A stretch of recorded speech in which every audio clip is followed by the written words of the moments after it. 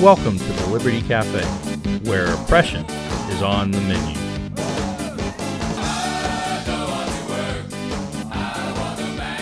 Well, this is the first week of semi-liberty for at least many of us around the country, certainly here in Texas, in the middle of the COVID-19 shutdown. And so we're going to talk about a related issue on this week's episode 4 of the Liberty Cafe. We're going to be talking about property this week. Private property, as we all well know, is one of the basic fundamental rights that we have in America. It's one of the basic fundamental rights that has made our country what it is today, the ability to own and use your property without interference. Of course, we really can't own and use our property without interference in the United States, but we're better than in most other countries anyway. But I'd like to kind of go back behind that, because what we've seen during the COVID-19 lockdown is governments far and wide telling Americans how they can use their property.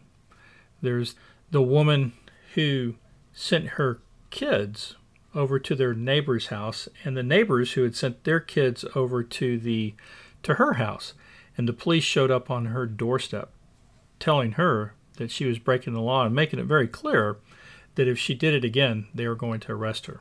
There's the two hairdressers, or maybe it was cosmetologists, or is that the space thing? Anyway, people who do makeup and those types of things, who wanted to bring in people to their homes. Matter of fact, they were bringing in people to their homes, and the police sent 2 undercover cops to go have these people arrested. A friend of mine went to go get his CO2 cartridge refilled, and his family likes to drink carbonated water.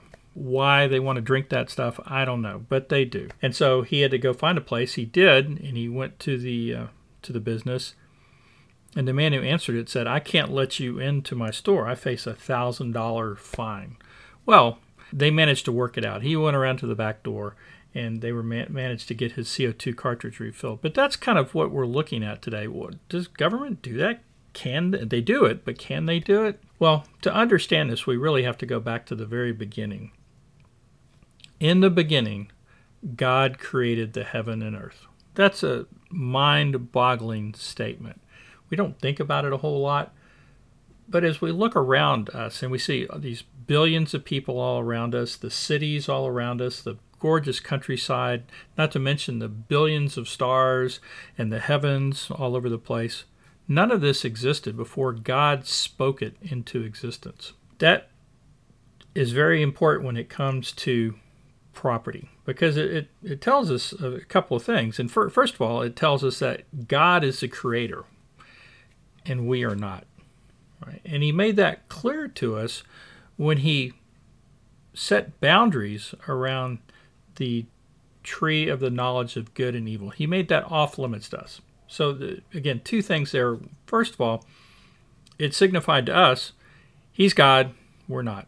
Second of all, it indicated to us that private property was God's economy for going out and carrying out the cultural mandate, which was to go fill the earth, be fruitful and multiply, and put God's disciples all over the earth. And in the meantime, of course, to be able to do that, they had to cultivate the earth. They had to take the garden that God had prepared and make the rest of the world, expand it, and make the rest of the world look like the garden, so that it could hold the billions of people that God obviously intends for it to hold, and so that it would be the dwelling place of God with man. Of course, we messed that all up with the fall.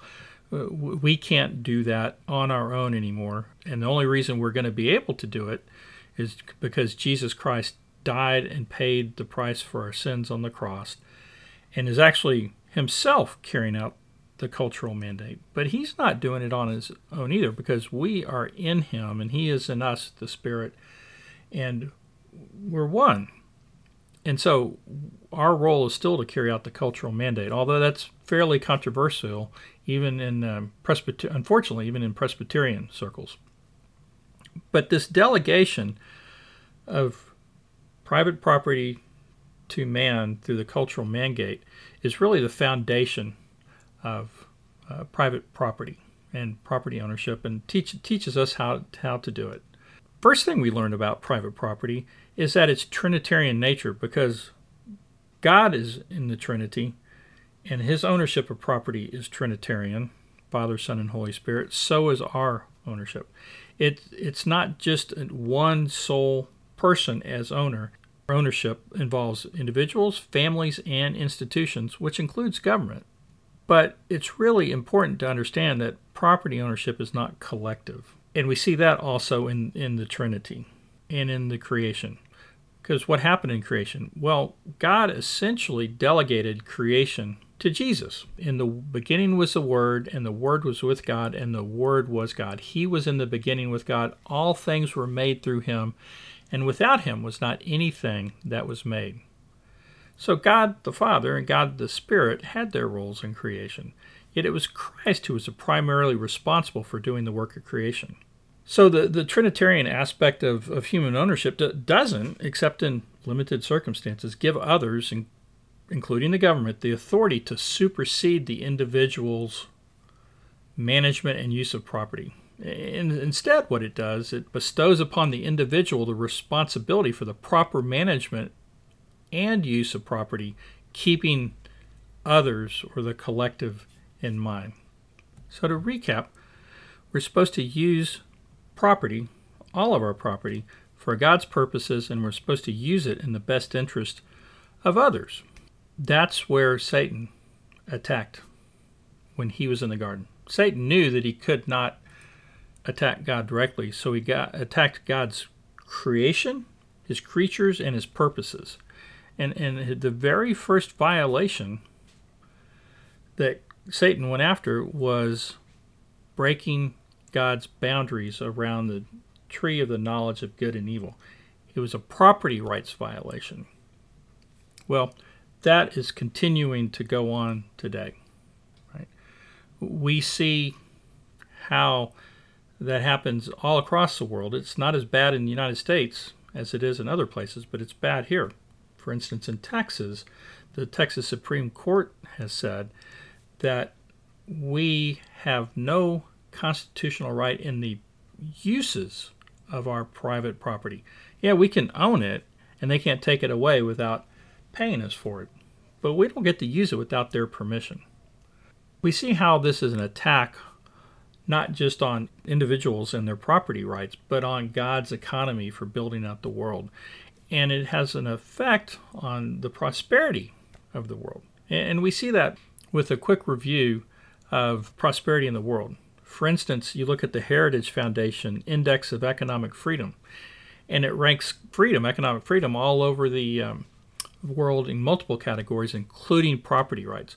Well, it turns out that the top 10 companies, when it comes to protecting property rights, average 18.1 in the country ranking. So they're 18th from the top of country rankings in terms of GDP per capita, gross domestic product per capita. However, the bottom 10 property rights countries average 147 in the rankings, near the bottom of the rankings in GDP per capita. And that makes sense when you look at it. The use of property is a God-ordained purpose, and we continue to interfere with that. You can also see it from the Bible. The 8th commandment instructs us, you shall not steal. Well, that presupposes private property. And the penalties for doing that are very much related to whether or not we're going to be successful in carrying out the cultural mandate. If we don't obey the voice of the Lord, for instance, then curses will come upon us and overtake us. Cursed shall be us, we in the city. Cursed shall be you in the field. Cursed shall be your basket and your kneading bowl. Cursed shall be the fruit of your womb and the fruit of your ground, the increase of your herds and the young of your flock. Can you see how these sanctions are related to the cultural mandate? When we break God's law, including property rights law, things don't go well for us in carrying out the cultural mandate. Obedience, on the other hand, brings great blessings to the faithful in fact, reversing the Adamic curse that Adam and Eve brought down upon themselves and us. For instance, when you obey God, if you faithfully obey the voice of the Lord your God, all these blessings shall come upon you and overtake you. Blessed shall you be in the city, in the field, the fruit of your ground and of your cattle, the increase of your herds and the young of your flock. Blessed shall be your basket and your kneading bowl. That's out of Deuteronomy. It's not if I obey, then everything's going to go perfectly well in my life. But if humanity obeys, there is going to be a growth over time in the collective welfare and prosperity of humanity. So as Christianity spreads and more people love and obey God, we're going to be seeing more prosperity and more success in carrying out the cultural mandate. And one of the key places that we need to continue this obedience and focus on this obedience is in the areas of private property.